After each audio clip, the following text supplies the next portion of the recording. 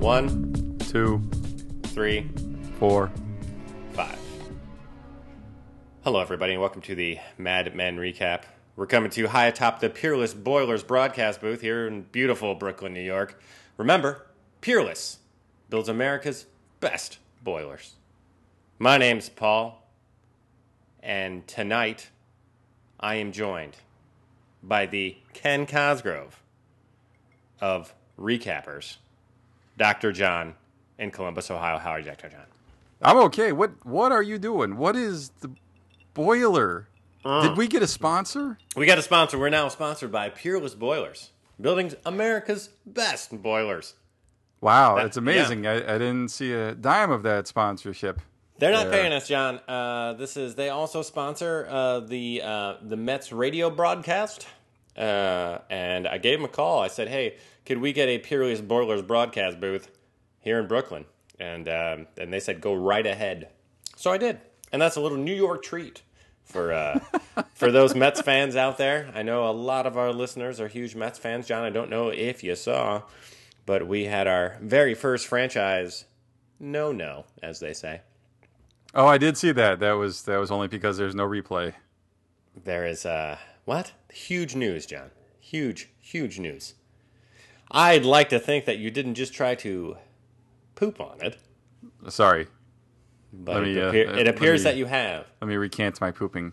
Yeah. John, yep. But we're not here to talk about Peerless Boilers necessarily, although they are America's best boilers. Or the Mets. We're here to talk about Mad Men, John. And we're here to talk about the second to last show. That's the penultimate, if you will. The penultimate. Why? Oh, why? Well, why? Should I ask why this is the penultimate, or do you want to? Or are you gonna wait? No, that's just kind of the definition of penultimate. Fair enough. With the second to last show is penultimate. Yeah. Oh God, I feel stupid. John, what was the name of the episode we're recapping tonight?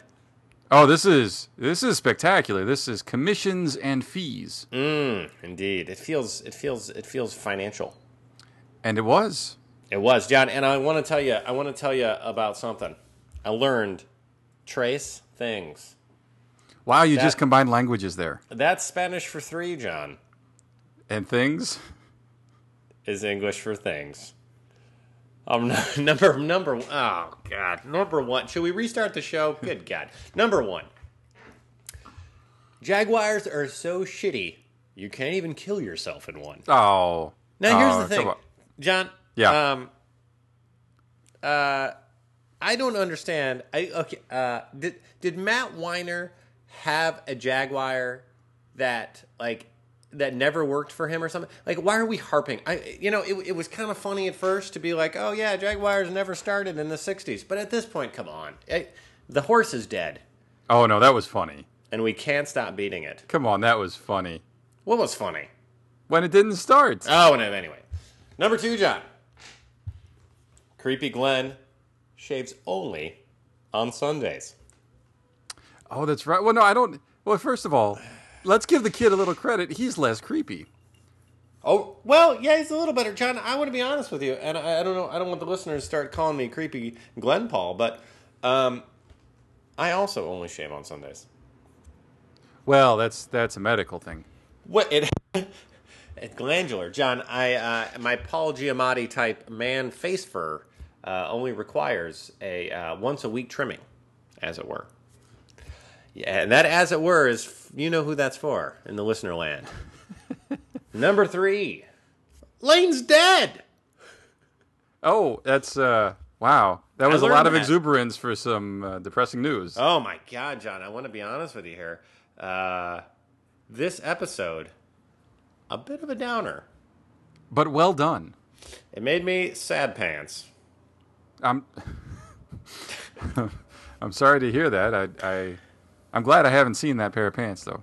No. Oh, my God. It's crying shame. John. Yeah, we're going to leave your sad pants and go to the episode, if that's all right. And let's get into the episode, because honestly... Yeah. Let's hit the barber's chair, shall we? I will. And Don's getting a little snip, a little trim, looking dapper. And we see the next customer happens to stroll in, and just perchance is another ad man. What? Yeah. Our good friend, Jed Covington from Dancer. From Dancer? That's what he said. From Dancer. That's what I heard. That can't be right, John. Pretty sure. Listeners, let's come down on Hard John. What? Let's... Anyway, moving on. Anyways, Jed makes a comment about, way to go on Jaguar. Don says they've had our work. We'll see what they do to it. And we see that Pete is making a name for himself. Even Jed said, yeah, what the Campbell? Pete, what's his name? Yeah, it's a nice win for your little company. Yeah, it doesn't hurt. Don takes a little look in the mirror like, man, this squirmy little guy is getting a rep. It's not, it's not Pete, it's not Don. Because the guy even says, hey, we tried to write sexy like you did. Creative just went home. Well, right, but I mean, still, that's Don. That's on Don. Right. So, I mean, yeah, because if creative succeeds, it's the director that gets the credit. Clearly, even though, by the way, folks, Ginzo, whatever, he's the real brains behind this brain trust. Am I right? He came up with the idea, but let's give Don some credit for the delivery. Oh, nailing it to the wall. And so that's a nice little lead-in, right? Oh, definitely. So we go to a little lunch. We got Lane. Things are going so good here. So good. Lane is at a meeting with a representative for the 4 A's. What does that mean? I thought you'd ask. Thank you. Yes. The 4 A's stands for the American Association of Advertising Agencies. Okay. And it was brought into organization as far back as 1917. So, oh my. Yeah, the ad people take care of themselves. Clearly. All right. And so they're saying, look, you kept this place afloat for 3 years. You landed the big car. You're our kind of guy. Would you like to be our fiscal man? It even comes with a little trip to the Greenbrier. That's right. Wives or maybe not. John, I was confused here. I thought, oh my God, Lane's getting a new job so that he can get the truck out before they figure it out. Am I right? Oh, you thought... No, I didn't think that either. The way this was presented, I thought it was kind of an honorary position. Oh, okay. See, I was I mean, not honorary. There's still work involved, but it was not a new job for him. I'm going to be honest with the listeners here. I talked to John about this already offline. I have not had a lot of free time lately, and I had to watch this episode on the subway and split it into 2 halves. Which is criminal. And the commute home. Oh, I feel awful about it, especially this episode, because, John... Yep. It's a little heavy. I want to give you just a great big thank you personally for dropping the bananas. Oh, right. Doctor... I almost called you Mr. Bananas. Dr. Bananas, we've had a lot of complaints about how much I say your name. And I'm trying to cut back a little bit, but I will not stop. This is my show, folks. F it. Moving on. So now we're back in the office. We are, and there is a very non-capable Joan replacement, kind of doing the minutes and taking the time, as it were. Right. She does not know what she's doing. She's trying to figure out, and Joan is holding her hand. But John, can I say something here? These are just the growing pains of moving on, okay? She'll get the hang of it. Yeah, absolutely. But now Joan has a say and a vote and a whatnot and a hey-hey, so that's pretty exciting.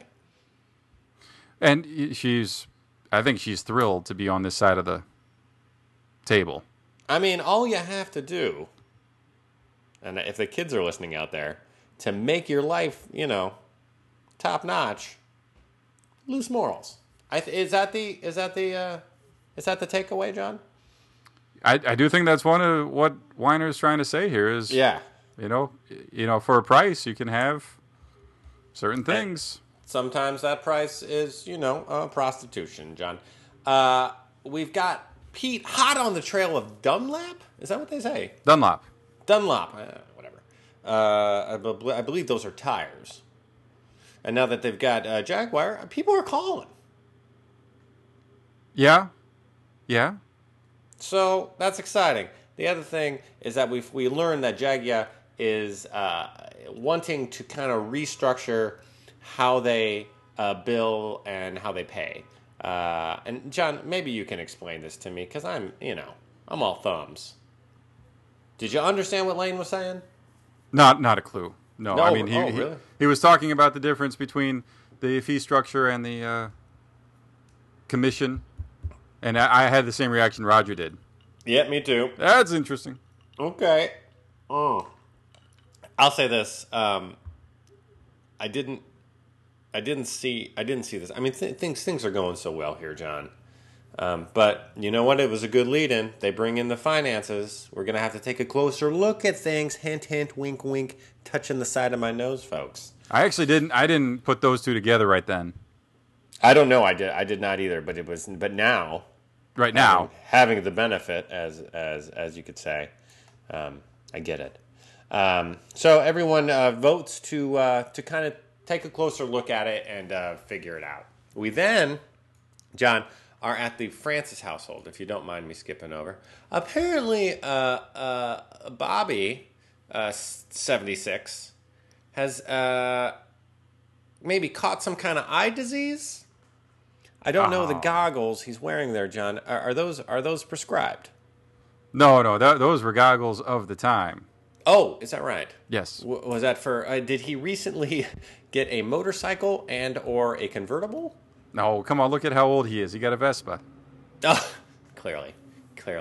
Well, John, I'll tell you what. The Francises are going on a beautiful ski vacation, and Betty, as always, is kind of yelling at the children instead of talking to them. Right. Well, John, Sally has had enough of this. And she's like, you know what? I don't even want to go on your ski vacation. I'll go to Don's. And Betty's all right with that. Fine, eat it. You're not just going to sit in the lodge and read. Right. And, I think this is to even further set up the end of the episode like we needed it. The strife between mother-daughter. Mm-hmm. John. Sally professing how grown up she is. I'm sorry. Dr. Bananas. Wow. I'm going to kind of switch it up. Dr. Bananas, I think, Sally has grown into her teenage years. And from what I hear, I don't have a teenage daughter, but from what I hear, it can be quite challenging. Yeah, that's the rumor. Yeah. And we're seeing that happen with Sally. She used to be a nice little girl, and now she just says mean things all the time. I believe she takes a shot at Betty, saying that at least at Don's and Megan's, I can eat what I want. Ouch. Getting tired of the fish, just like Henry Francis. Am I right, John? Maybe Weight Watchers has expanded on the menu a little by now. I don't think at that time. I believe it was just cardboard and nothing else. I don't even know. Moving on. All right. Couldn't come up with anything there. That's all right. That's okay. Now, see, here's the thing. So Sally calls Don. Look, you're taking her. Doesn't really give him an option. Actually, takes a shot at Megan again, and hangs up. Now, here's the thing. You would think that Don would think to himself, "Oh boy," and then give Megan a call, and he probably would have. Oh yeah.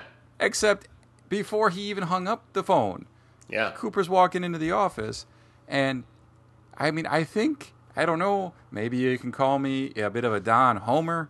Sure. But I can excuse this lapse of phone call based on what happens. Oh yeah. Are you kidding me? So Cooper comes in, holds up a bag of shit in front of a fan, and just whips it at it. Right, and that's what happened. Well, and not only that, he whipped it at Don. Oh man, I feel like it hit me straight in the face. My friend, I did not see. I'm sorry, I'm clicking a pen. I shouldn't be doing that. I did not see this whole. I thought the whole Lane pricing was gonna stretch out a little bit further. Well, I know a lot of people thought that the reveal was going to come via Joan. I did with her finances. By a lot of people, you mean me? No. Lots of people have written in. This is an interactive program here. We have participation worldwide. Worldwide. Man, I totally freaked out. I totally freaked out when this happened, John. I don't know even about before Lane walked in.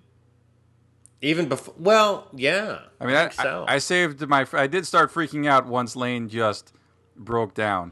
But are we? I mean, let's say this. Cooper says this is strange. I don't know what's going on.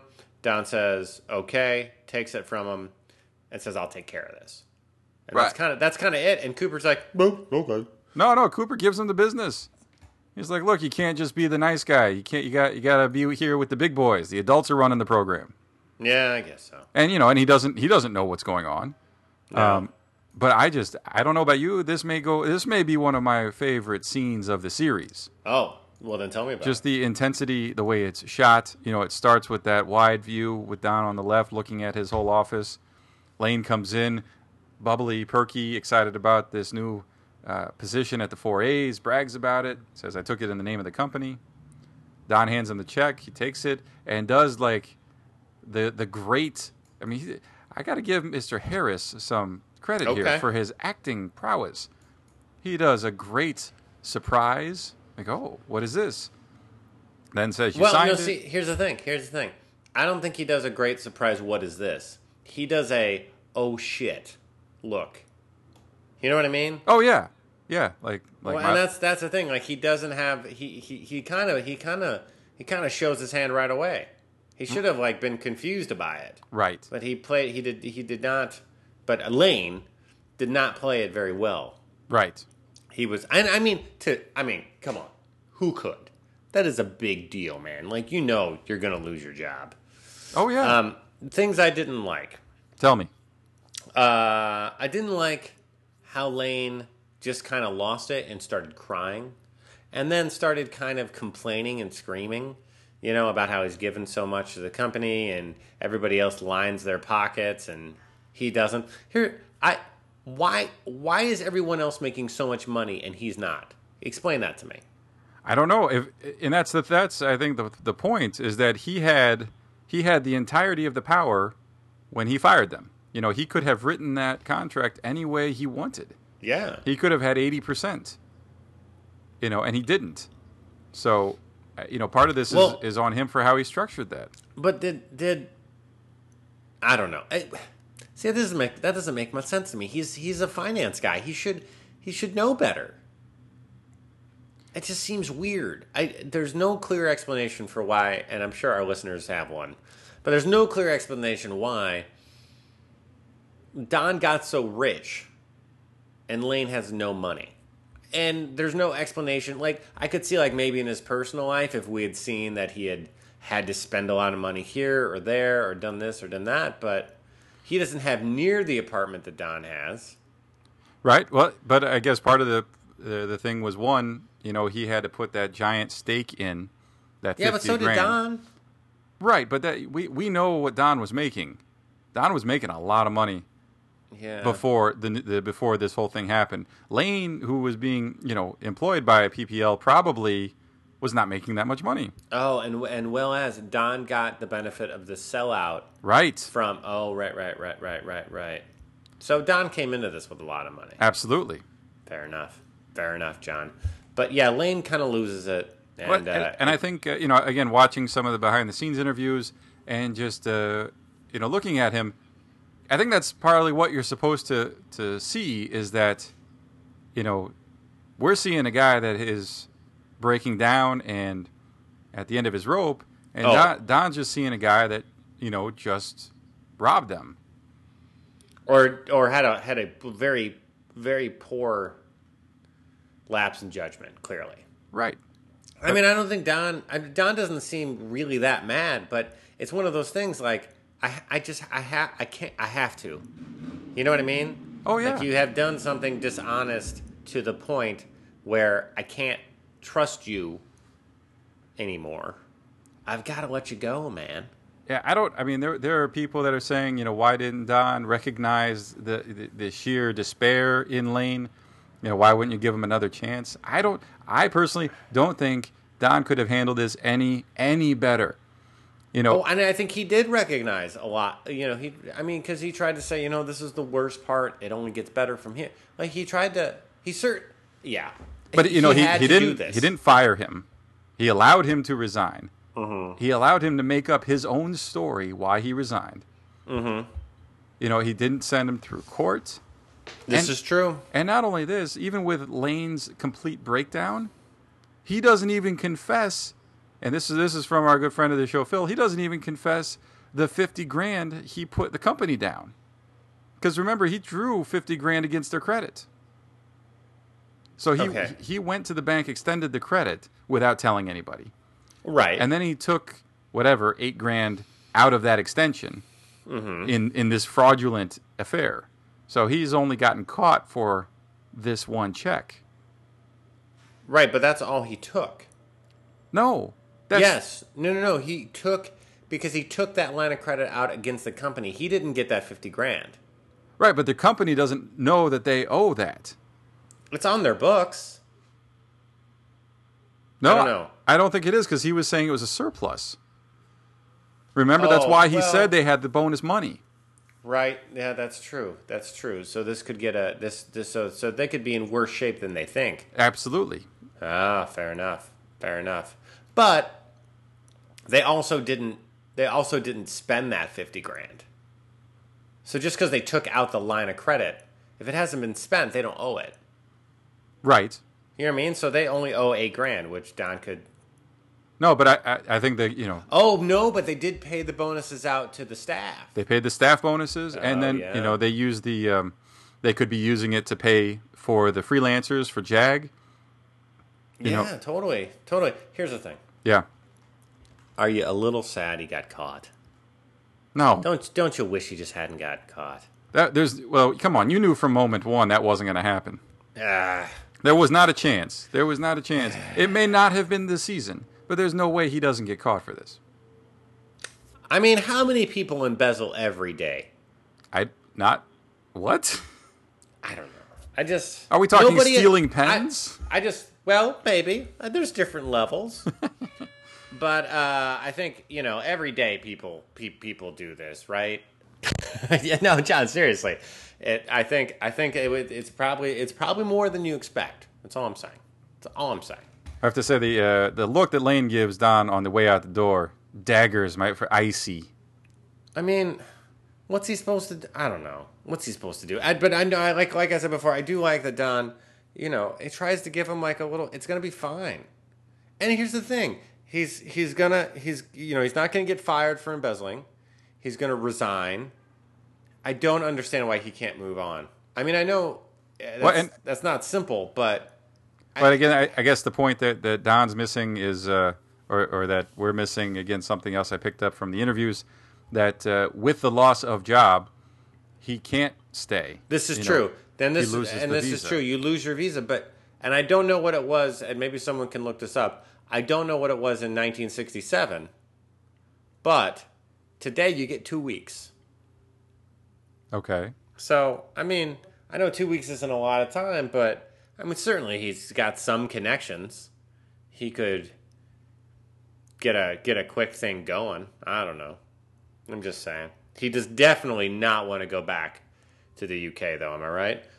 Well, and I guess that's the point, is that the assumption here is that if he loses his visa, he goes back to the UK and he goes back as a failed business person. And that's kind of, I think, his real focus. He doesn't have to. He can just go back and say, hey, I really missed this dump. You're right. Considering he's the one that gets to pick the story. Yeah, exactly. Like, to be honest, I mean, I think we can kind of see like a long line of Lane getting the shaft in life. And it's been one of those things that has always weighed heavy on him. Yeah. Because remember when he was working for Syngin and those jackasses, he got dumped on all the time. And I think this is just another instance where he feels as if he's been dumped on, and he can't take it anymore. No, I agree, even though I don't think, we're looking at it from a similar point that we don't think he's been dumped on. He's been treated as fairly as you can treat somebody that just took money. And like Don said, why didn't you ask? And he's saying the humiliation would have been too great. It's like, well, this is a lot worse. Yeah, exactly. Like, I mean, I guess see, we have the benefit Advantage. of being Yes. this, third party here. Right. But we've seen Don give Pete money because he paid Pete's portion of the partner's fee back earlier. I mean, so Don is generous. I think if Lane had said something to him, but I mean, can you imagine going in and asking your boss for 20 grand? Sure. Yeah, that's true. I'd rather do that than try to steal it. But Right, exactly. again, I'm not English. Well done. All right. So let's just say not a pleasant meeting, and Lane starts throwing back some booze pretty hard. Am I right? Really hard. And finds his way into Joan's office. John. Yeah, you look at Jones planning a vacation. Uh-huh. I guess partners can do that. Hey. Right around Easter time, she says, "I can't imagine being locked in an apartment with with a baby and my mother." Well, she's deciding between Bermuda and Hawaii. I mean, that's her first mistake. I mean, I think we've all learned Aruba is better. Oh, my friends, John and I have both been to Aruba. Let me tell you, it's like going to a Caribbean Long Island.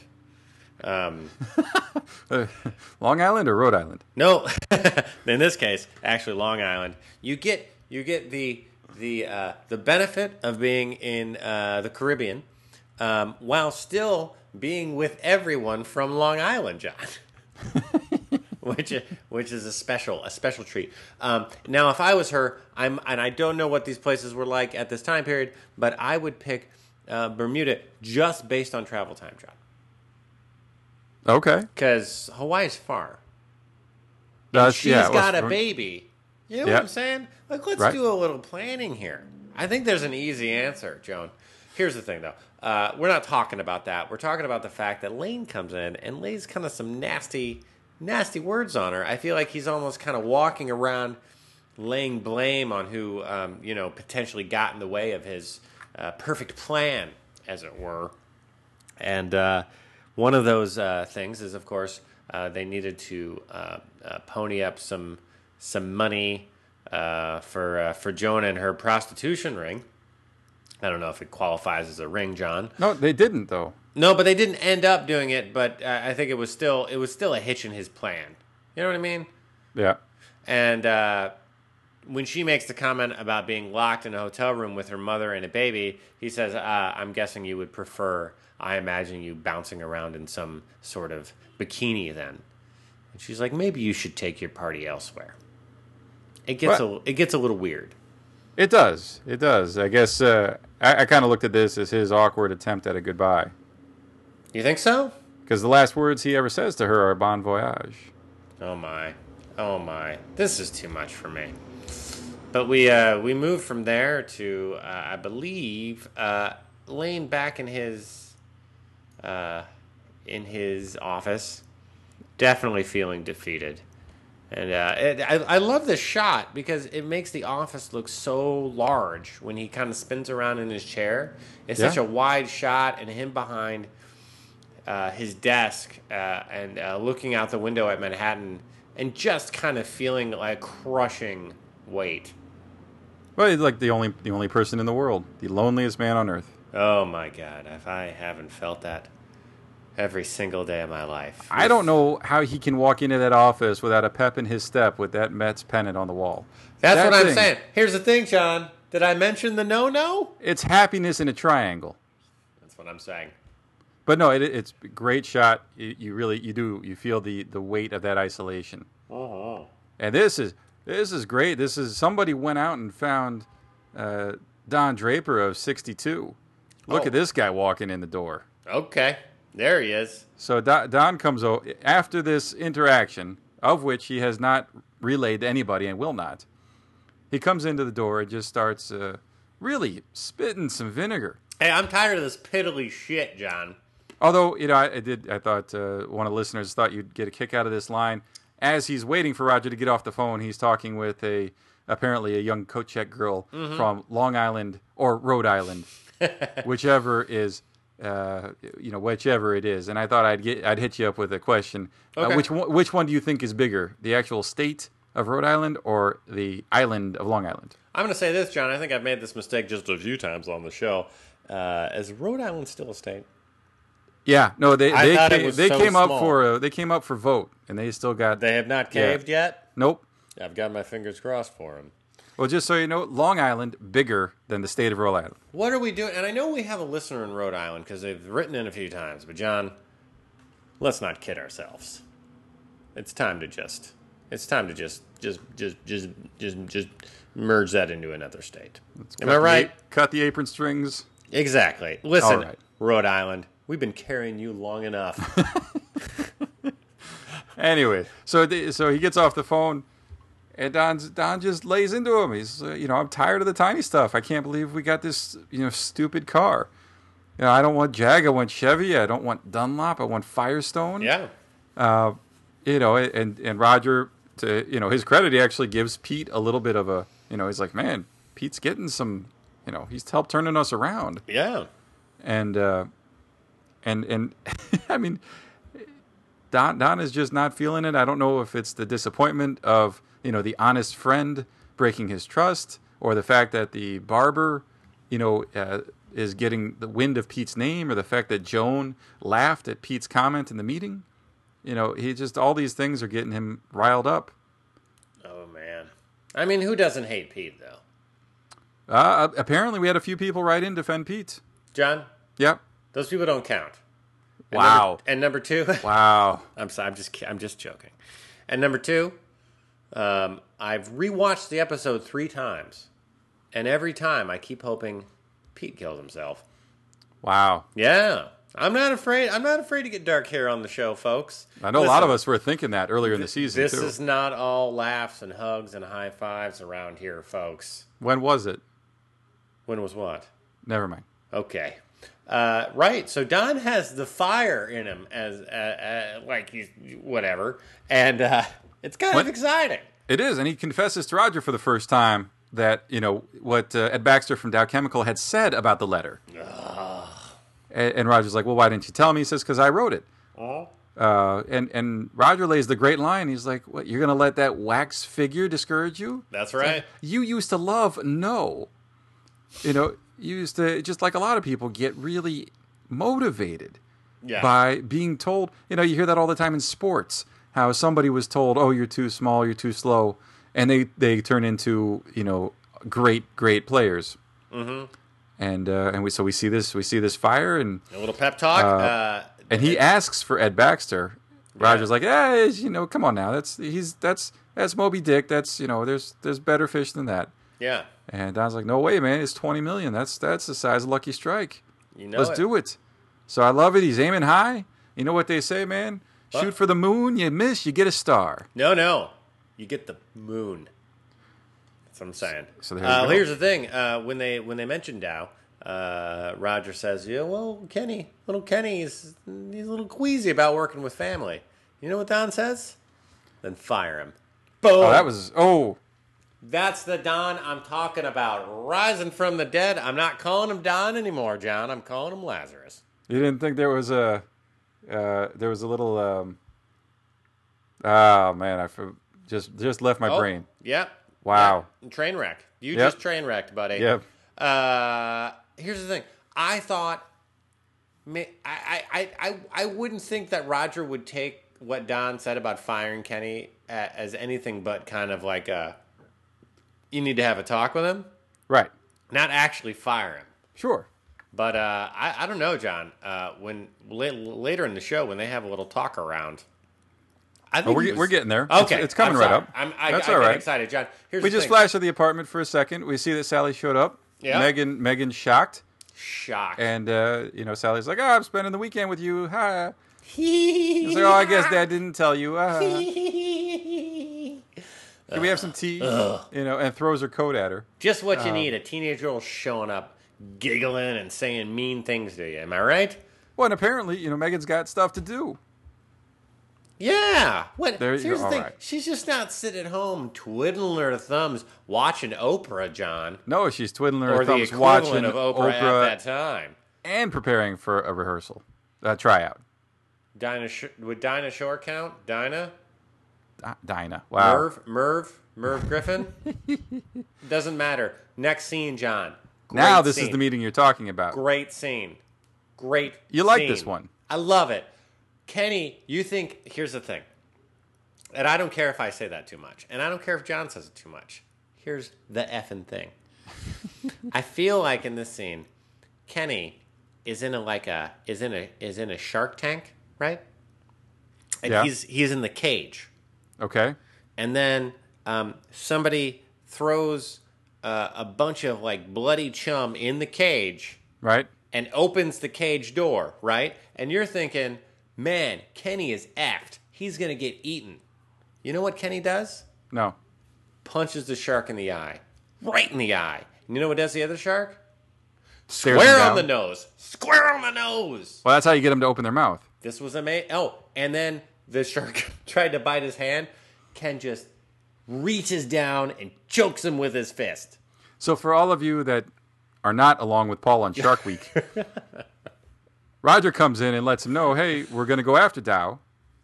And he goes, okay, Okay. what am I going to do when he calls? Well, Roger says you might not pick up the phone if you're, say having a drink with your boss. So we already know that they've made the call. Actually, that's what Roger was doing before he came up here. Mm-hmm. Now, I thought this was great. When he's like, well, what if I should accidentally mention it to my wife? And Roger's like, wow, look at you. And this is, I think this is the first really we've seen of Ken as far as any kind of, I guess. I think we've seen Ken be shrewd before. We've seen Yeah. him be a great account man.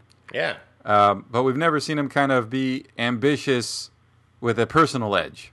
Okay. And he says, I don't want to be a partner. I've seen how that works. Bazing. Yeah, no, that was a good slight. And he goes, but what I do want is Pete doesn't go to a meeting and Pete doesn't go to the meetings. And I thought that was great. Here's the thing, John. This is why you don't live your life as a dick.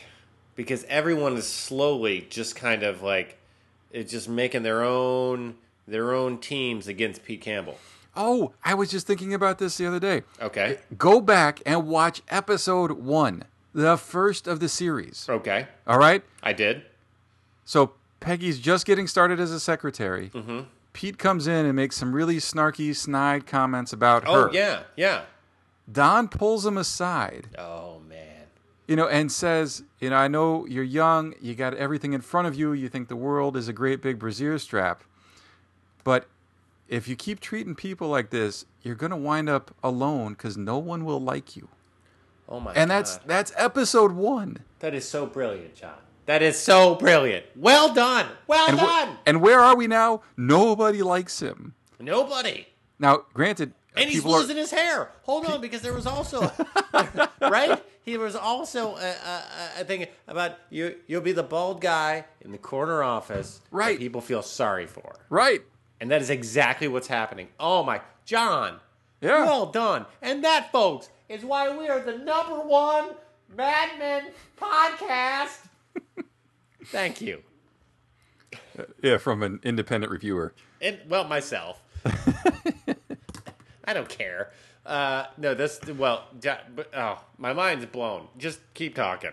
Yeah, so Roger's on the elevator. Don sees him. They're both heading out now. Roger says, look, man, I got you the appointment. Monday morning. And this is Friday night. And Don is actually frustrated. Like, what are you talking about Monday? 48 hours? That's not enough time to prepare for a giant corporation. I love it. Roger's like, that's on you, man. Well, hey, he did his job. He did. And he here's tells the them. thing. This is why, I mean, we know that Dow Chemical does not, for some reason, has it in for them. Well, no, it's because of the letter. Yeah, well, yes, we know it's because of the letter. But that's exactly why they said, oh, okay, well, let's just do it Monday. You know what I mean? Yeah. Anyway, Don is, to say the least, very flustered, and we we kind of find him set to go home and work away the weekend. Little does he know, or probably remember, that Sally is staying over, doing a lot of TV watching. You know, For the course as a teenager, that's fine. hey, yeah, sure. I watch a lot of TV. So Don comes in and says, "Where's Megan? She's taking a nap." I think we all know Megan is not taking a nap. No, she's working hard. Get me the F away from this kid. Well, and so this is Don's day so far. He fires his CFO. Okay. He has a meeting with a $20 million potential customer in 48 hours. Wait, today? No. Oh, right. On Monday. Yeah. I guess the word. Yeah. Okay. And he walks into his house to the daughter that he probably didn't remember is going to be there. Oh, sure. No. And walks into his bedroom and simply pulls open his throat for Megan to jump down. Oh my God! It was a little rough. And so I think he handles it as well as he can. He opens the door. Sally, you're staying home Monday morning. Yeah, No not going to school. And then lets Megan know, what happened, that he had to fire him, and didn't really give her any more details. No, not at all. And, And here's the thing. Again, they resolve this tension very well. She I says, think so. You're going to have dinner with your daughter and me. And he's like, I've just got so much to do. Well, you'll do it after dinner. Come on, let's go. And she does an amazing job of constantly just kind of ending a tension-filled experience with ease. I agree, but I think the next scene with them will go against your premise. But we can't skip over Lane and Rebecca. Spectacular. Ugh. We go to the house. Yes, Lane's got the comb over falling in his face. Yeah. He seems to be perspiring. Drunk as a skunk. Yep, that's what the T-shirts say. Yeah. And his lovely wife is wearing some kind of dead animal. She's all dressed up, John. Yep, and is saying we're going to go to dinner. He's a little cross to be understood. Oh yeah. And she's like, look, you never appreciate when things are good. We're going to go out and celebrate, for the whole 4 A's thing. Oh yeah. You're finally getting some credit. So they go to the garage. Lane's like, wait, come on, let's just take a cab. Do we have to drive? They walk into the back of the garage, and she goes, what do you think? Ta-da! Surprise! I wrote a check even though I'm not allowed. Here's a car. Beautiful British racing green. Of course. What did you think? This doesn't look quite the same car when it's not red. Oh, John. This car is far too often shown in red. Okay. If I was to get one, I would love this one. Really? British racing green? Are you kidding me? All right. It's the absolute and I'm not even British. And But, and I know that we have folks that listen in the UK, but I don't even want to be British. I don't know that they'd have you. Okay. Well, here's the thing, John. The sight of this, I think the equivalent of at least a $40,000 or $50,000 car today, makes Lane puke. It does. It was, and again, I thought another good acting performance. You can see him tearing up. He really doesn't know what he might have even been contemplating, trying to break it to her what happened. Well, yeah, and do you think this was the straw that broke the camel's back, as it were, John? I'd hate to say that. You'd feel terrible for the wife, but yeah. Right. I do. Like this was just like we are now so effed. No, there's no we. There's no we in this. This is all in his head. This is all I. Like I am effed. I am. No, see, I screw up. completely disagree with that. I got to say, I completely disagree with that. I think he definitely sees it as we. I mean, because he definitely, I believe that he definitely gets. I don't know. I think if you're contemplating suicide, there's not much. There's not a lot of other people in there. No. But I think that she is definitely part of the pressure. That he feels. Okay. Especially like the way that she came in. I'm so proud of you. Oh, sure. You're finally doing this. I think that he very much considers her, maybe not in the best way, but as a weight. Like that is something that she is something that he needs to, clearly provide for, but also, appease in a way. Sure. I looked at it as another way that he internalized his own personal failure. Right. That's what I'm saying, that she was another opportunity to fail. Maybe we're saying the same thing. I think we're saying the exact same thing from the Peerless Boilers broadcast booth. Are we doing an intermission? Is that what that's? Well, John, I told them I'd sell. No, you didn't. I said we would. Here's the thing: the Mets do 50% of their boiler sales. Okay, I went in there and I said, I don't want to sell 50% boilers. I want to get you to 100% boiler sales by the end of the month. Oh, unfortunately for you, one of the office staff watches Mad Men. You were just tossed that on your ear.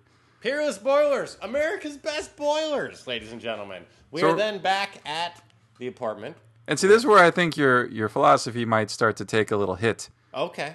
Because, the girls are going out. Don says, no way, I got to work. Sally says, look at him, he's got to work. This is going to be miserable. And so they head out, but just, again, the icy stare that he gets, just kind of the angry stare, the little extra energy on the door close. I think there is some chinking there. Now, again, I'm going to disagree, John. The whole I'm thing going to disagree. I'm going to disagree. We got some notes that absolutely, the marriages, this is long-term stuff. It's not all, rosy and super. But again, you got to remember what we're watching here. This is a television show for entertainment. I mean, they can't have this be, this is not going to work out for 2 more seasons. Let's just look at it from that standpoint. I disagree. You think Megan and Don are going to last through the end of the series? Till the end of time, John. Wow. They did say forever. Yeah, that's right. Don't take that lightly. I think that, of course she's a little annoyed she has to take care of the girl. Right? And of course she's going to shoot a look that's like, this sucks, man. Yeah, this is your kid. But that's not the end of the world. No, you're right. My God, I feel like you're just, you and everybody else are too eager to see things fail. No. I won't have it. All right. I won't. Here's the thing. I think people tune in just for your positive attitude. I like to hear that, John. We're back at Lane's apartment. The prices. It is just kind of dark and stormy in there, isn't it? Well, I guess that's the thing that makes this even, more, I guess, sad, that it's Sunday afternoon. You know what I mean? Like, it's been a day and a half that he's had to kind of go this over in his head and kind of, plot his course on how to move forward. Mm-hmm. And there's been no shred of, let's try and work this out. This kind of shows you how. But I don't think you know that from what. Well, she does say that he's been drinking a lot. He's been drinking a lot, and he's taking care of quote unquote errands. What's that going to be? A will? I mean, this is. See, I still didn't see this coming. Oh yeah, no, I think the whole breakdown in I think a lot of people were nervous from the start of the show. Oh man! And actually, our good friend of the show, Phil, again pointed this out. He said at the end of last podcast, I mentioned something about worried about Lane getting caught, and your comment was Lane's fine. He's all right. He's fine. That is the death nail, folks. So whatever horse Paul hops on, just make sure to bet the other one. Please don't pick for the Triple Crown this weekend, because I think a lot of people would like to see that.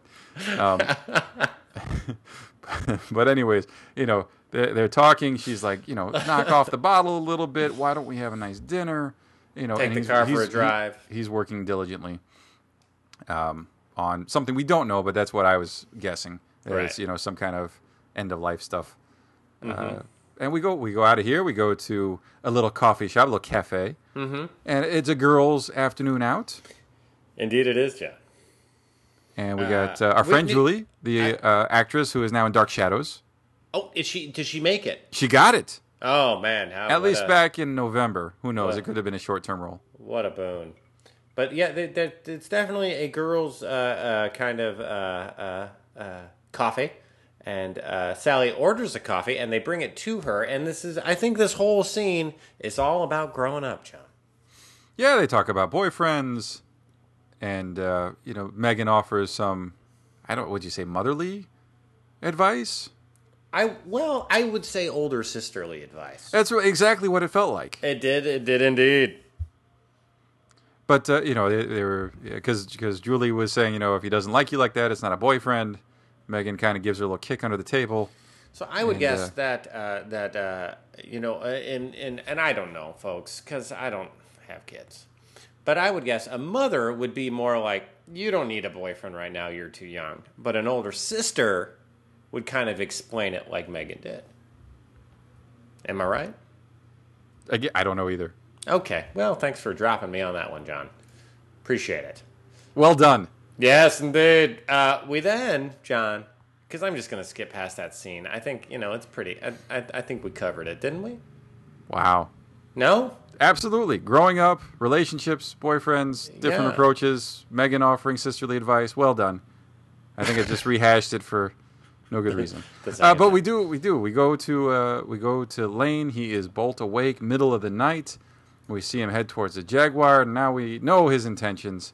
He clogs up the exhaust pipe. He puts the hose in, breaks his glasses, throws back a handle. What's with the breaking of glasses? This is his final act. I think it makes it even more final in his mind. Okay. That's it. There go the specs. Yeah. If he's going to do this, he's going to do it right. Sure. And all the way. Yeah. And then the Jag doesn't start. Oh, come on. It's brand new. It is.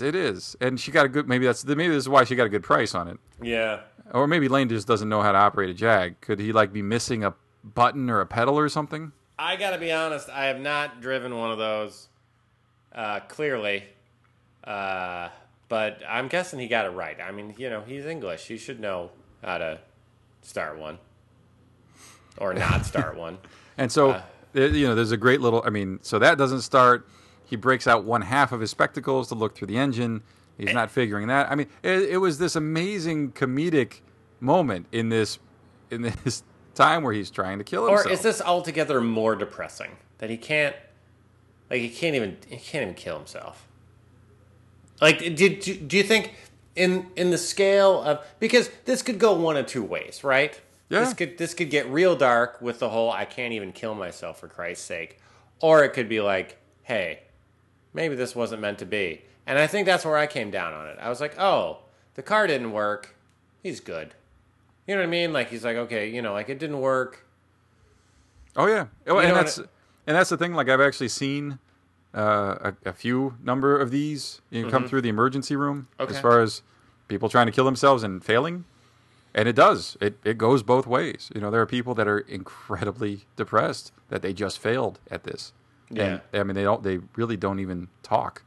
And then there's other people that are just pretty tearful and thankful it didn't happen, and oh wow, recognizing they need help and that type of thing. So, speaking of recognizing people that need help, John, we've got Creepy Glenn on the phone with Sally. I'd like to mention, with the great scarf, he's got pants on. Yeah, no, I think Matt listens to the show. Well done, Creepy Glenn. We're happy to have your pants on. He is talking to Sally, saying, just shooting the shit, as it were. And she says, "Are you going to come visit me?" He says, "It's kind of tough. I don't know. I'm going to, whatever." And she's like, "You've been promising. Come on, put up or shut up, pal." And he does exactly that. He shuts up and puts up. And they arrange a visit, John. Yeah, a little on the sly. He's sneaking out. No one knows about her plans. He makes it very apparent that it's not going to be easy. Well, it didn't sound easy. No, it didn't. You got to sneak off campus. I'm not sure how to do things like that, John, but Creepy Glenn, you don't get a name like Creepy Glenn without knowing how to do some stuff. Am I right? Well, but here's the thing. I think, it's been long enough. He may not be so creepy. Okay. Maybe he's figuring it out. Next scene is a short scene. We see Lane come into the office and go into his office and start typing. And I was led to believe that, the car thing didn't work out. I'm just going to go into the office and maybe write my resignation letter and, just try to figure all this out. I just assumed it was a suicide note. Yeah, I mean, there was a good portion of me that was like, this is a suicide note. But I mean, you're in the office. How are you? You know, it's kind of like, you know, how are you going to do this? So I don't know. Oh, you know what he could have done? Tell me. I'm sorry, this just popped in my head. Doesn't Pete still have that gun in his office? It's a pellet gun. Good point. We then go to the waiting room at the what's its place. Corning? What is it? Dow? Dow. I had half of it. All right. Was it Dow Corning yet at this point? Dow Chemical. Okay. Is it ever been Dow Corning? Not that I'm aware. Man, I am striking out pretty large and in charge tonight. We are in the waiting room. They make us wait an hour and a half. Don and Roger are sitting there talking about how they're going to approach it. And Roger asks if he wants to run it past him. And Don says, I want it to sound natural. Right. Either that or he hasn't practiced. You don't think he hasn't practiced? No, we know he's practiced. We saw the research he was doing. Roger does tell him that if he starts anything with the letter, to indeed punch him in the balls.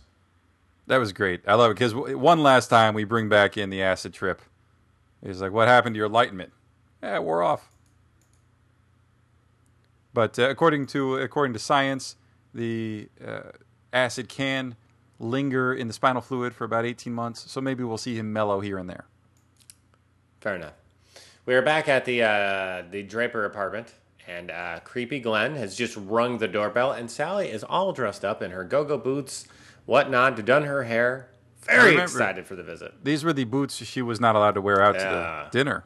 This is very true. But we're not in the full-on space outfit, so that's good. Now, this is why Glenn is still creepy. Why is that? When she opens the door, right? They make sure that you notice he gives her the full up and down creepy look. Oh. I mean, he's like, okay, all right. May I say this, though? Love his coat. Okay. His coat in this scene. The orange liner. Crazy awesome. And I would like Matt to send me one. Or maybe I think I could fit in that. Yeah, I mean, your whole body. We could zip you up. I'm a small Paul Giamatti type body size. I could That's easily not small. You're confusing your sizes. But he looks at her and says, it's not exactly just full on compliments here. He's like, you don't really look any different. And she asks about the place. He's like, I got a friend that's got a second floor. Like, okay. Now, is it just me, or I totally know people like this? Of course, we all know people like this. It's endlessly irritating. You know what? I know more people like this than you do. Oh, is that right? Yeah. You don't know that. Let's name them on air right now. Number one. No, okay. I'll accept that as being possible. Glenn wants to go to the museum, John. Now, which he says is across. What are we talking about here? Can you help us out? We're talking about museum? The Natural History Museum, everyone. Okay. Which would be across the park. And I believe there are still plenty of bums over there. So if you are going from one side or the other, please take a taxi. Oh, so this is where they filmed A Night at the Museum. Well, I think it was supposed to be in this. Yes, in this place. What a great movie. They said, "Oh, really?" No. Okay. They're looking at the dioramas. One of my favorite things is Sally says, "How do they get all these animals?" And Glenn says that FDR shot them all. FDR? Was I wrong? Yes, you're wrong. Oh, God. The wrong Roosevelt. How about the Roosevelt with legs? RDR? Teddy? TDR? There's no D. Oh, my God. Everyone is now dumber. GGG. I don't know, man. Teddy Roosevelt, thank you for. I hope no one's listening. I really hope no one's listening. But no, they walk around. They're talking a little bit. All of a sudden, Sally's like, "Hey, I'm not feeling so well." Glad, she takes it in. She's trying to see if it'll go away. Glenn admits that he told the boys that he was coming into town to do it with her because they don't know how old she is. I guess the first thing that jumps to mind is who would say that? Glenn. Creepy Glenn would say that. Okay, so maybe he's getting back on that creepy horse. Again, I feel as if I have known Glens throughout my life. and can imagine at least 7 to 12 guys that would say exactly these lines. Still today. Wow. Sorry. That's a failure in natural selection. There's a lot of stupid of us out there. To be honest. But and Sally goes, I don't like you that way. Glenn says, yeah, I don't like you that way either. More of a sister. Yeah, more of a sister type. Sure. And then she just flatly gives him the business for the mustache. What the? Come on! I thought it was okay. It had it was almost like painted on. But that's fine. It's that creepy super soft hair that you get before you start actually growing facial hair. Right. You're gonna want to kids, because I know we have a lot of kids that listen to the show. You're gonna want to go ahead and shave that off immediately. And the thing is you don't have to shave every Sunday, because that's not going to come back for at least 3 months. But yeah, it's gross, and I think Sally did the right thing telling him. Yeah, absolutely. Ladies hate facial hair, John. That's across the board thing. Oh, well, that's good to know. But now, after that great little interaction, Sally is off and running. Stomach not feeling so good. Hits the bathroom. What do we see? Uh-oh.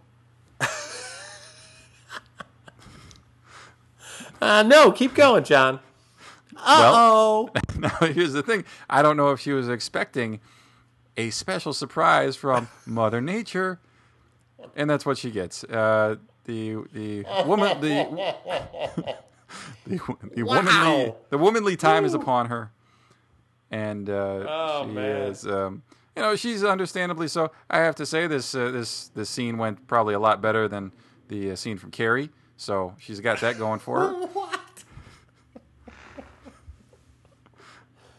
And and that's it. So okay. Time to go back to Dow Corning. There's no reason to pick on me. All right? You know what? I'm going to stand by my FDR comment. What an idiot. Anyway, Don goes into this meeting like a saber-toothed tiger, as it were, just to tie in the Natural History Museum. And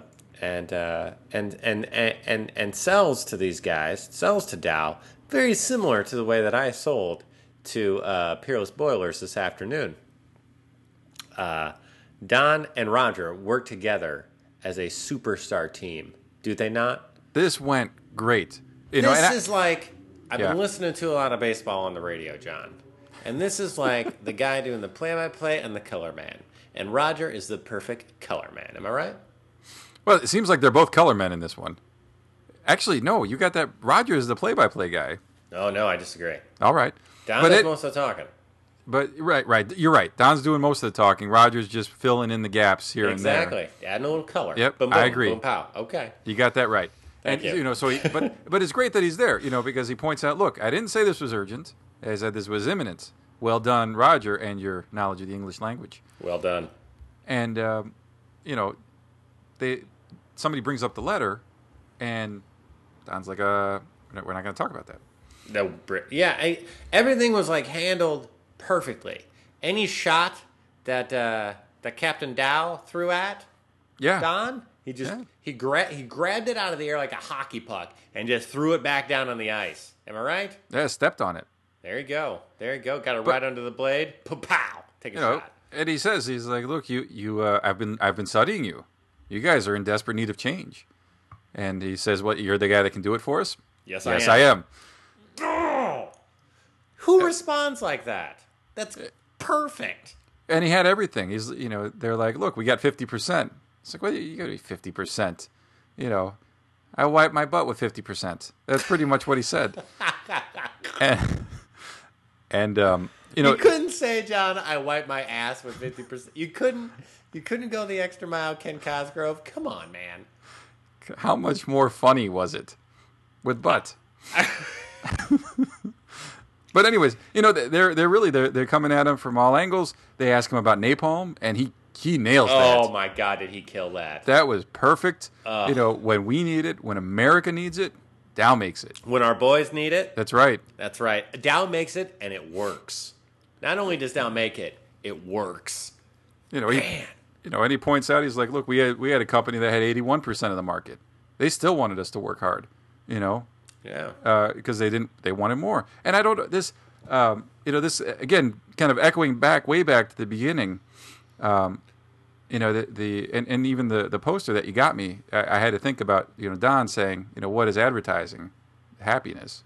Mm-hmm. And he's kind of going a little bit the other way here. He's like happiness is nothing more than a moment before you need more happiness. Right, but this is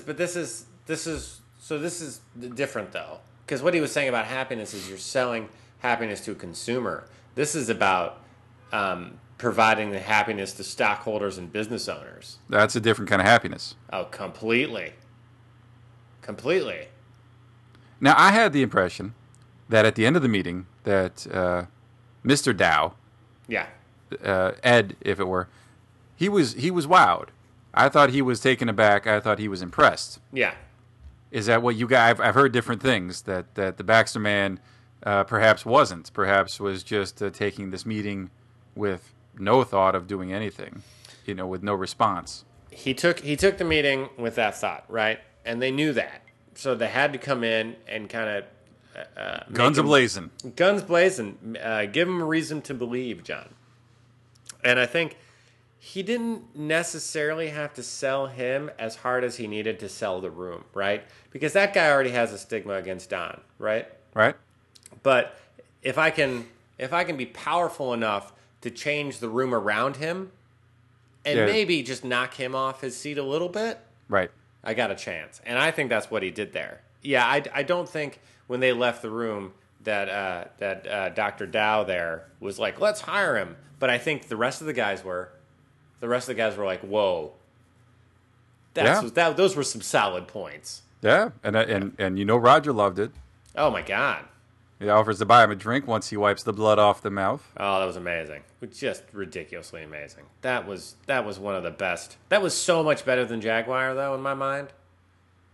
Well, but it wasn't he wasn't pitching anything.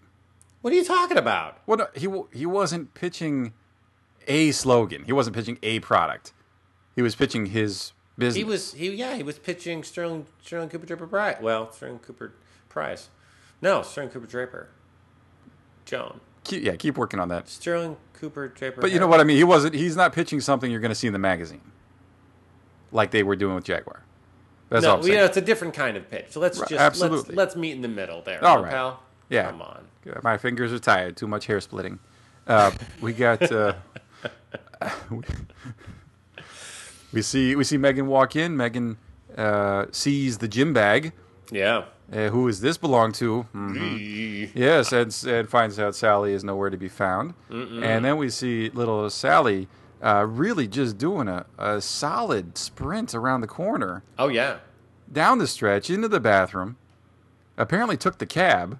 How many cabbies are going to pick up a single 12-year-old? I don't know. Probably all of them. John, my favorite part of this scene, yeah, if you can have a favorite part, is Henry Francis's sweater. Listen, folks that work at Mad Men. Now you're going to get on him and not on Betty for her sweater earlier? If you could get me the sweater that Henry's wearing in this scene, much obliged. I would love it. It is awesome. What are you talking? You would not wear that? I would wear it right. It's warm in here, and I would be wearing it. Are those monkeys? I think those are like reindeer. I think those are elk. Those are elk. Those are definitely elk or yak. That's like a caribou. Maybe you're probably right. You're a doctor. You still wouldn't wear it. I would wear it. I would wear it every day until it was threadbare. John, so here's the thing, though. My favorite part of this was when Sally runs and locks the door. Henry walks in and says, she just took a cab. I don't know what's going on. Betty just looks at him and like completely nonchalantly goes, "I got it." Like, oh yeah, I can handle my child's trauma anytime. As you know, Henry, I've been voted Mother of the Year every year since I've had children. Yeah, check out the wall. There are the awards. I mean, you've seen it, right, man? I mean, really, I just, and I know I hit the Twitter on that. I couldn't stop laughing. I got it. I got this. Yeah, from the woman that locked her in the closet. Sure, and told her that Baby Jean had mystical fairy powers. My God. My God.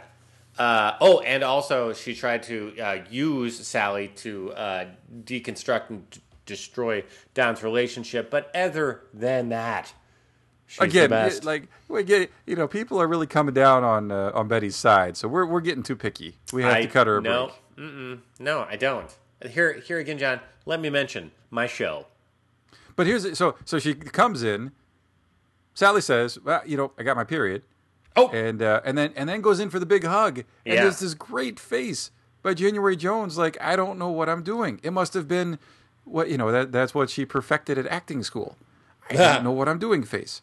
Yeah, that's not nice. She's a fine actress. We love her here at the recap. January, give us a call. She is a listener. Yeah, I'm sure. That's but anyways, she gives a great I don't know what to do face, and then a little smile like, wow, I'm actually getting attention. See, I'm gonna take that from another angle. All right, if I may. Yeah, I think the hug was unexpected because she's a teenage girl who has been very, very not so nice. Her and Mom have been fighting a lot. Her and Betty have been fighting a whole lot. So I think that was what was so surprising about the hug. And then I think the smile was like, you know what? She doesn't hate me. You know what I mean? All right. That's all. I don't know if was that a different take? Yeah, yeah. I think you were saying that she, it's more that she doesn't hate me as opposed to, I'm just getting any kind of attention from anybody. John? Yep. Here's when things get weird. Just sad. The new, I don't know, head girl. Yeah, okay. Says that she's got Lane's books and whatnot, and she'd like to give it to him, but his office is locked, and she can't get in. Right, because he hasn't come in yet. So Joan says, just leave him here. It's fine. I'll take care of it. And that's kind of the lead-in of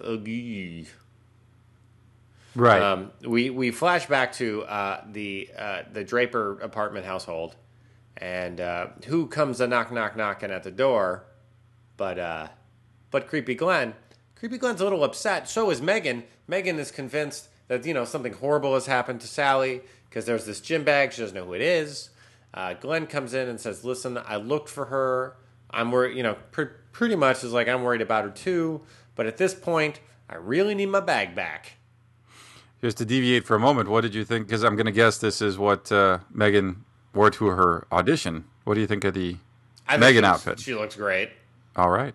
Mega great. You? Wow. Very nice. Yeah. I don't know. Creepy. Wait, you're creepy, Glenn. Good God, John.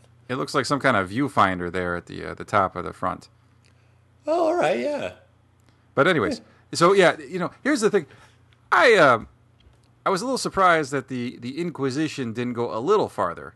I mean, I know Glenn was starting to spaz, but still, I mean, you're a random dude that apparently was hanging out with Sally on a school day.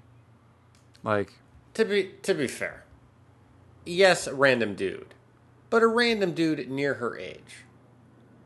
He says that he's a friend of Sally. How is she supposed to know? How is Megan supposed to know whether they're like old buddies, old family buddies? Well, Sally just confessed to having a boyfriend. Right. So I don't know. Well, here's the thing. I think we glossed over something that may be kind of important. All right. Maybe it's not important at all. But Glenn, in the scene before when they were at the museum, Glenn is having a hard time at school, John. Oh, that's right. Yeah, getting picked on. He's getting picked on by a senior. Getting peed on. Who's a real jerk. His locker's getting peed in by like the entire team. Yeah. I mean, listen, he's probably not a popular kid. He's kind of a weirdo. Well, come on. Welcome to high school. Okay. Did your locker get peed in by an entire team, though, John? Well, we can move on. Oh, whoa, okay. Fair enough. And then, you know what, John? Here's the thing. F those guys. You grew up to run the entire city of Columbus. Oh. The good thing is, though, John, in this scene, we get a phone call. And yes, it's Betty. I can't believe she called to say, listen, Sally showed up here in case you guys give a shit. Well, I think she called not to help them. Right. she called to rub this in. Exactly. Oh, totally. I guess she knew just Don needs her wasn't. mom. She knew Don wasn't at home. She could have called the office. Oh, that's true. That's true. But she calls where she thinks Megan is going to be. Is like, she's home, and I think she just needed her real mom. Well, and I mean, Megan is totally not hurt or offended by that. She's like, well, yeah, probably. She's not trying to fill in as a mom, which we've already actually talked about accidentally. But of course, I mean, you can see how Betty would kind of feel a kind of competition because, I mean, certainly Sally acts as if she likes Megan quite a bit more at this point. Of course, how could you not? Well, that and the fact that her ex-husband now lives with her and that whole scene from before where she saw Megan getting changed. And probably in the morning, Sally can get her hands on a Pop-Tart. And I'll tell you what, not at the Francis household. That's a fist fight. Oh, my God. You got to get up pretty early in the morning, John. Sadly, Pop-Tarts weren't invented for another 12 years. Oh, okay. You know what? You just want to be a killjoy and everything. Joan finally tries to get into Lane's office. She has to go get a key, and she tries to kind of push in the door, but it looks as if maybe there's a table in front of it, or she, for some reason, is stuck and can't get in. And there's a certain smell, John. Oh, my. This is foul. Oh, the smell of death, as it were. Oh, worse than that. Oh, well, I think that's coupled. Right. Probably. Bad smell. Yes. She definitely kind of assumes what is happening here. And it is, I would altogether frightening. I can only imagine. She goes into Pete's office and says, I think we have an emergency or we have a serious problem in Lane's office. And be it that there are those kind of light passing windows at the top of everyone's office. Yep. Pete jumps up on the couch, an awesome couch, by the way, jumps up on the couch, looks through the window, and certainly sees a sight that you don't want to come across, John. No, and we unfortunately get to see the sight shortly. Yeah. But he confirms it. He's dead. Lane's dead. Joan breaks down. Ken tries to console her. Everybody's in a bit of shock. Oh my God! Yes. How would you not be? Oh God, I can't even imagine. I don't. We're back at the Francis household, where Betty and Sally are continuing to kind of have a mother-daughter moment. Yeah, a little bond where she consoles her, says seek help if you need it, and mother. This means that you're healthy and everything is working. Yeah. Let's be clear, Betty's not a doctor, so that's not always the case. But,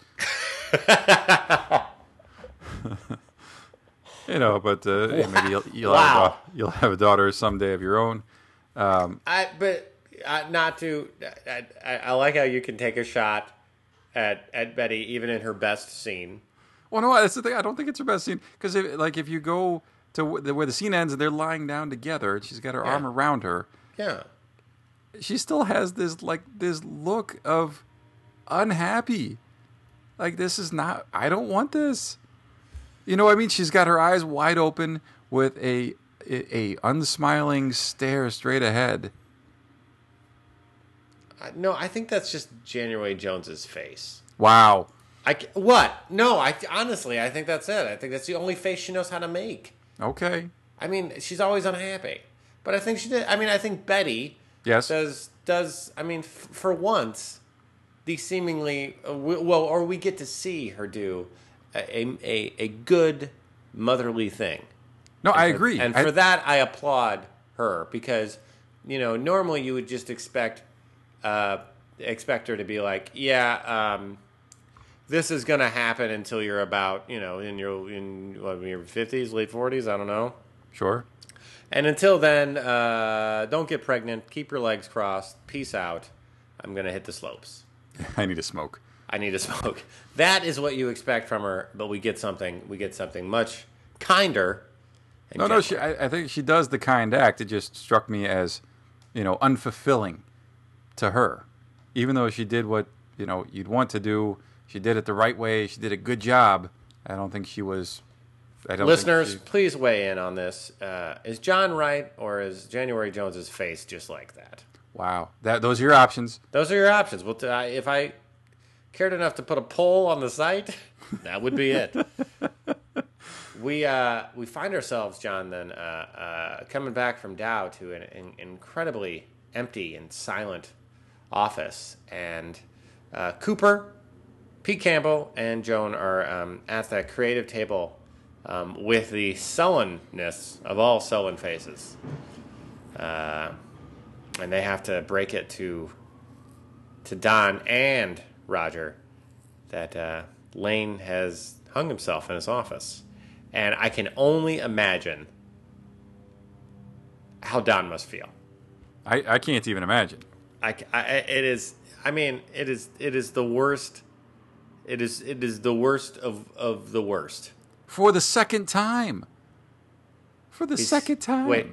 Oh, right. John, you're the best at this. Because as we know, Don's only brother also killed himself after an interaction with Don. That did not end favorably. In which Don would not give. That's right. I mean? Like yes. he held fast to his decision. And even with sincere pleading, tearful sincere pleading, he would not give. And I wonder if we'll see him now, later on, make a mistake based on these kind of situations he's had to live through. You mean a mistaken judgment? Yeah. For, for fear of driving someone else to suicide? Yeah. I mean, how many people have you driven to suicide, John? None. That you know of. That's right. Yeah. Because I never heard from them again. Okay, fair enough. Are you not going to ask me? Oh, no, I'm not going to ask you. Good. It's a large number. Oh, boy, that's... It is large. You're taking it the wrong way. I'm not proud of it, John. I'm not proud of it. Well, and so, Joan starts crying. Roger instantly tries to... Now, did you take this as console, or did you take this as Roger just being, once again, self-fulfilling, trying to get Joan home? No, I think he wanted to get her out of there. I mean, there's just no place for anybody, let alone a lady. So you didn't think there were any ulterior stuff there? No, I don't think so. I think he was just being gentlemanly. I mean, I don't think he wants to be there either. Probably. You know what I mean? Like, I would want to get the truck out of there. So, right. And we find out from Pete that they're waiting for the coroner to cut him down. That he has been continually hung up since... apparently the day began, and we know since last night. So that really blows Don's mind. He's like, you can't do that. You can't do that. You can't let him just hang there. And they tell him not to go in, but Don's like, we can't do this. And they go in, and I don't know if you saw that this whole scene, this whole character, warranted a write-up in USA Today yesterday. Oh, really? Yeah. And what they were saying in the Lane interview was that he, in order to get, so they barge into the office. Don pushes through the door. Yeah. And we see Lane. We see Lane hanging. Yeah. And what they said about this scene was that Lane had over 2 hours in the makeup chair to attain that look of death. Mm-hmm. And that they brought him on set undercover, so that the actors were reacting to this makeup job truly. Oh, right. They had not seen him in the death phase. Oh, wow. And they were interviewing the actor, Richard Harris, and he said that he was super tempted to pull out a Monty Python and start singing when they walked in the room. But that he thought better of it. He's like, let's just make this a real thing. Yeah. And did maybe the best acting on the series where he just hung there. Don, I think it just feels extremely, obviously an extreme amount of guilt. And immediately, listen, no one wants to put their shoulder into a dead guy and hold him up as, Pete Campbell cuts him down. But there was certainly no stopping him. No, and you got to think what he's standing in to do that. Yeah, that's true. So that's not nice. No, it's bad. And the other thing to think about, I guess, from a sad situation is, Lane went from, if you're going to kill yourself, the best way, which is just going to sleep, to the worst way, where, I mean, this doesn't break your neck and kill you. That's true. You have to let this strangle you. You have to feel the air go out of you. This has got to be one of the worst ways to go. Wow. And they cut him down. He lays him on the couch. Don just kind of stares at him. Roger finds the note. And they go out. It's a shocking scene. It's still tough. I mean, well shot. It's tough. And then they find the note, and you think there might be something in it, but it's literally just the resignation, and it's boilerplate resignation. So Lane Pryce resigns. I was not aware of that term. I had to look that one up. Yes, I actually I have been aware of this term when I left my last job. I asked my friend who was a copywriter to write whatever the letter is I needed to send to HR, and she just wrote me probably exactly what was on that note, just like a very boilerplate. Paul Deal is resigning from X company. Right, but effective. I'm saying that term. I didn't. Yeah, I didn't, no. I didn't know That term. That's actually where I heard it. Okay. Yeah. But it's just a very generic, no insight, just a standard phraseology. Yeah. It's I think that makes it all together even worse, because there's no kind of, I don't know, you almost hope for some kind of reasoning or sentiment or something behind why you would need to do something like that, especially doing it at the office like that. It's such a... It's a very vindictive move. Yeah, on his part for not reimbursing him the way he felt he needed to be, and not respecting him. Yeah. The way he thought it should be, and here's the thing. Yep. Here's what hurts. Yep. Is that we really grew to like Lane this season. I mean, absolutely. He came across as a little bit of a creeper to start. Yeah.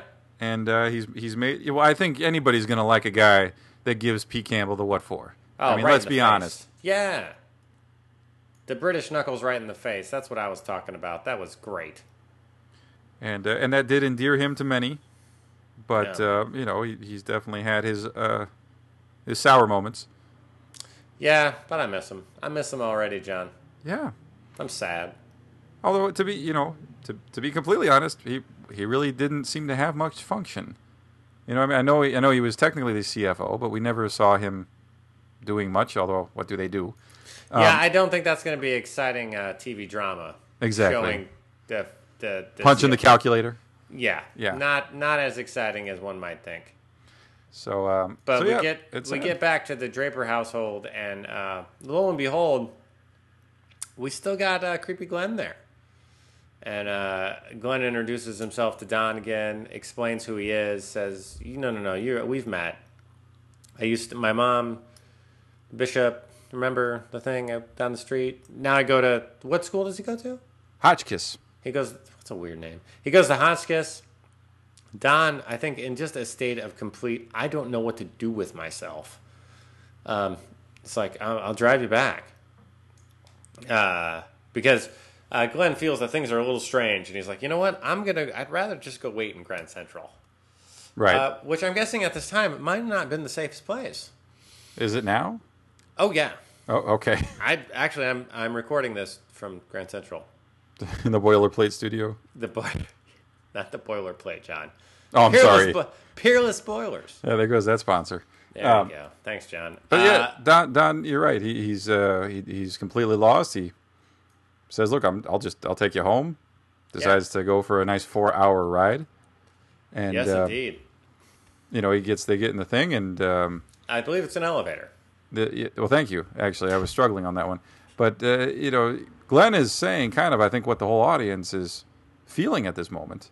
Why are things turning out crappy? Why is everything turning out crummy? And Don's thinking to himself, what's with this kid? Why would he be thinking this? I think obviously the kid is focusing more on his difficulties at school and the fact that his visit today really didn't go well at all. Yeah. Whereas Don, of course, is focusing on his dead partner.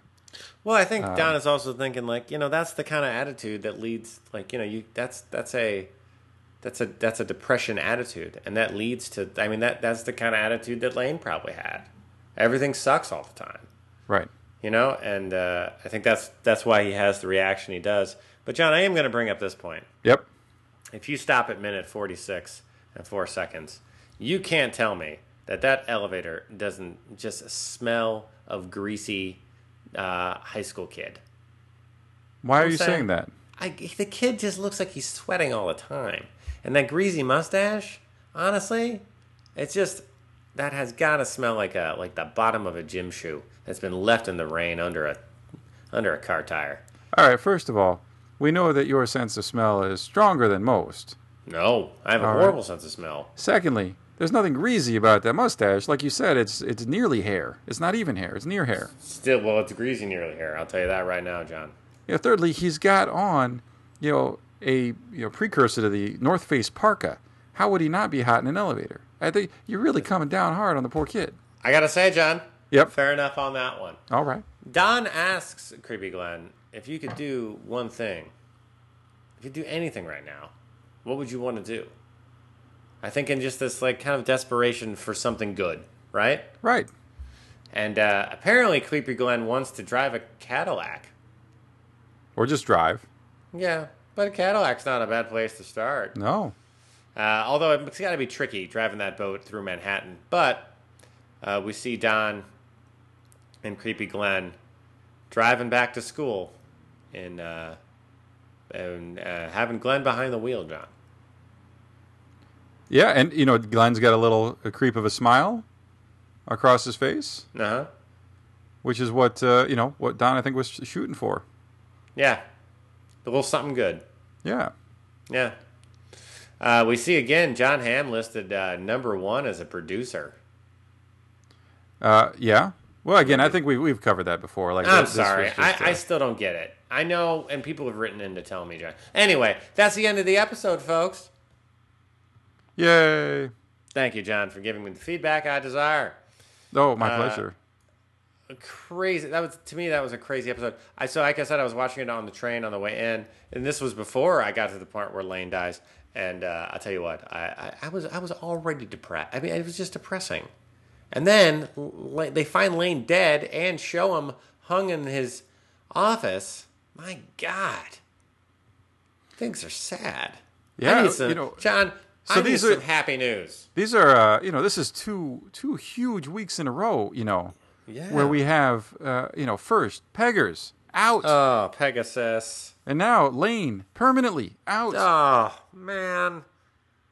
So these are giant changes, and it almost feels like we are steamrolling to the end. It does. I can't imagine what is going to wait for us in just 1 week's time. Can you? Oh, I know. I mean, it feels like if we've had these two giant moments now, there's got to be just something utterly huge. I'm exhausted. I'm just exhausted by the whole thing, John. All right. Listen, we're already at an hour and a half. Let's be honest with the folks. Folks, we got so much mail this week. This was easily a record for the recap. It was a record for the recap. And, John, I'd like to point some things out. Yeah. I got a little down last week because we had received some tough comments and email about and some tough iTunes responses, mainly focused at me for being a certain way, and I was feeling a little down. But over the past few days, folks, I really want to thank everybody that's written into the show, being very complimentary. And, that really does help. For all the jackass douchebags that feel the need to write a free show something mean, there are far more decent, wonderful people out there that really appreciate John and I giving our time to do this for free for you. And for that, I thank you. And I know I didn't mention tonight, but Kate, if you hadn't noticed, has not joined us She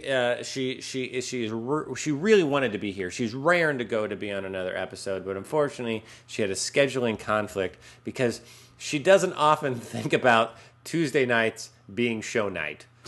She just thinks, hey, it's a Tuesday night. So unfortunately, she had scheduled something else for tonight, but she promises with 2 P's to be here next week for the final show. So you will hear her lovely voice, John. Well, and so what I know we discussed this before, but what I think we're gonna do, again, folks, I personally, and I know Paul does too, we love every piece of comment, of participation, because even though we're taking our time to do this, that means you're taking your time to participate. And up to this point, we have gotten at least part of, I think, every email that has been written to the show. Now, I counted them up. We were just over 40 emails. Wow. In the week. In one week. And that doesn't count the comments on the website. Or the Twitter. Or the tweeters. Or the iTunes. Or the iTunes. Or the Facebook. Ugh.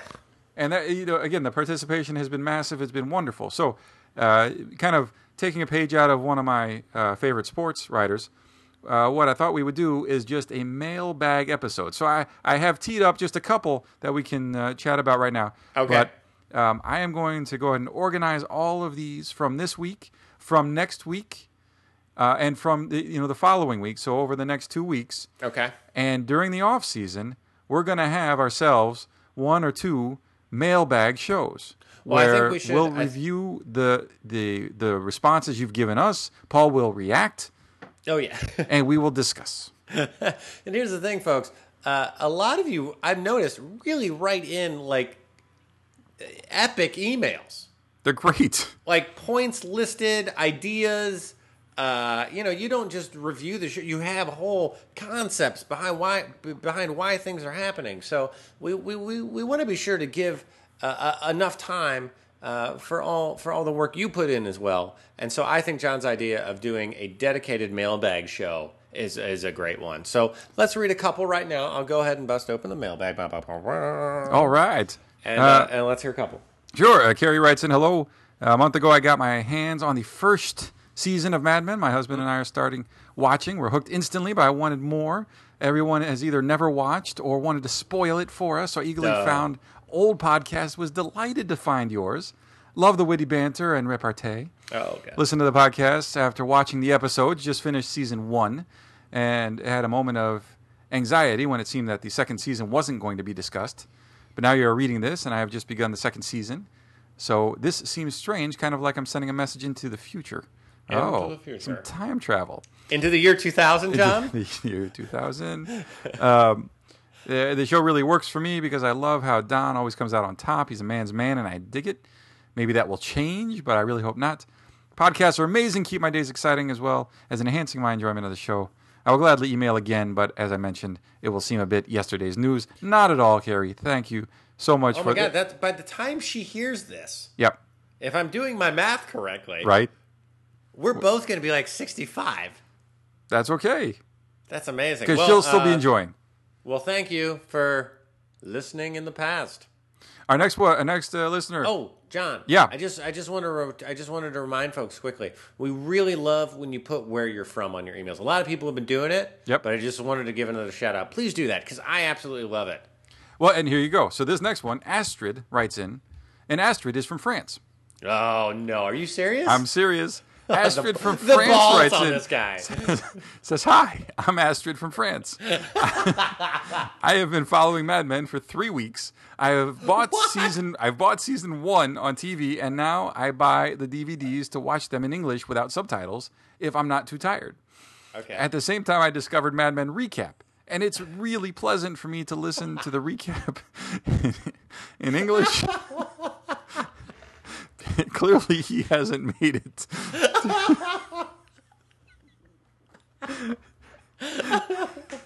Clearly, he hasn't made it to the all too critical Paul hates the French part of the show. So this is really just a short-term listener.